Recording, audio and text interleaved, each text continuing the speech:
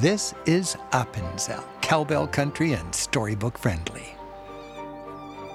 According to legend, the devil was flying over these hills with a sack filled with houses. A sharp peak tore a hole in the sack and lots of chalets sprinkled over the countryside. To this day, the farms and hamlets remain widely scattered, and the canton of Appenzell remains one of Switzerland's most traditional.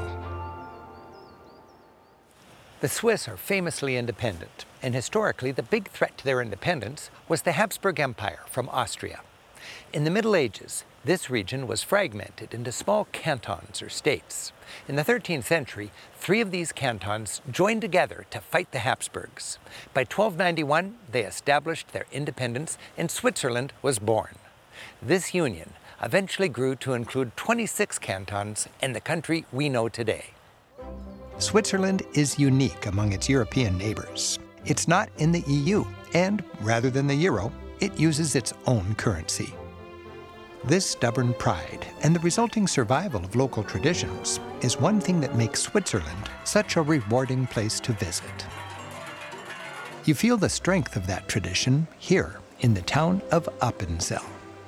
Amazingly, it wasn't until 1990 that Appenzell women were given full voting rights. This has been the capital of the canton for 400 years, and many of the buildings date back to that time.